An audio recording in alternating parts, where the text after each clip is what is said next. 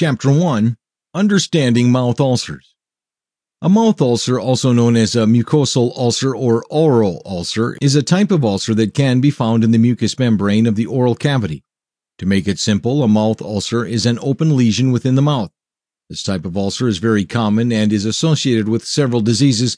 However, most of the time there is no serious underlying cause. The English word ulcer comes from the Latin word ulcus and from the Greek word elkos, which means wound.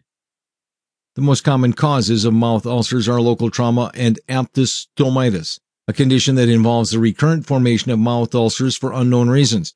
An oral ulcer causes discomfort and pain and may change the individual's choice of food while the healing takes place. Diagnosing mouth ulcers. It is important to note that mouth ulcers may occur in people from any age group. They can be the result of a mild condition such as canker sores, cold sores, gingivitis, or even from aggressive tooth brushing.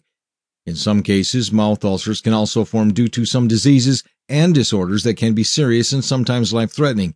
These include leukoplakia and oral cancer. As mentioned, the formation of mouth ulcers may be due to a variety of conditions, including trauma to the gums or teeth, and as a side effect of some medications like chemotherapy.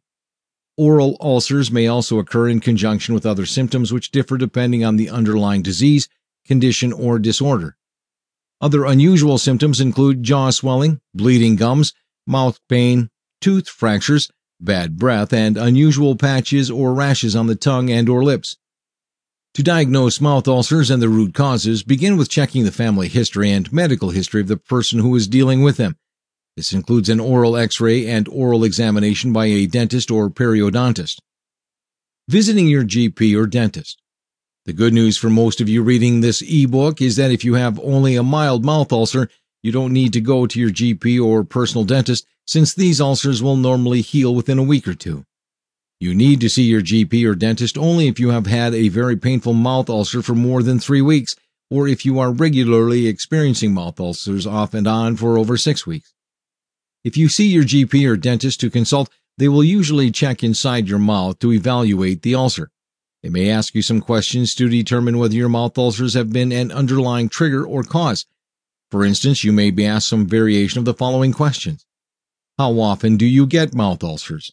Is there someone in your family who has recurring mouth ulcers? Are you experiencing any other symptoms such as joint pain, a rise in body temperature, or weight loss? How long has your current ulcer lasted? Do you smoke? In some instances, your GP or dentist might ask you to conduct a blood test. A sample of your blood can be tested to check for any signs of inflammation or infections, as well as to check your vitamin B12 and iron levels. Finding these levels help to determine the underlying conditions that could be responsible for your mouth ulcers.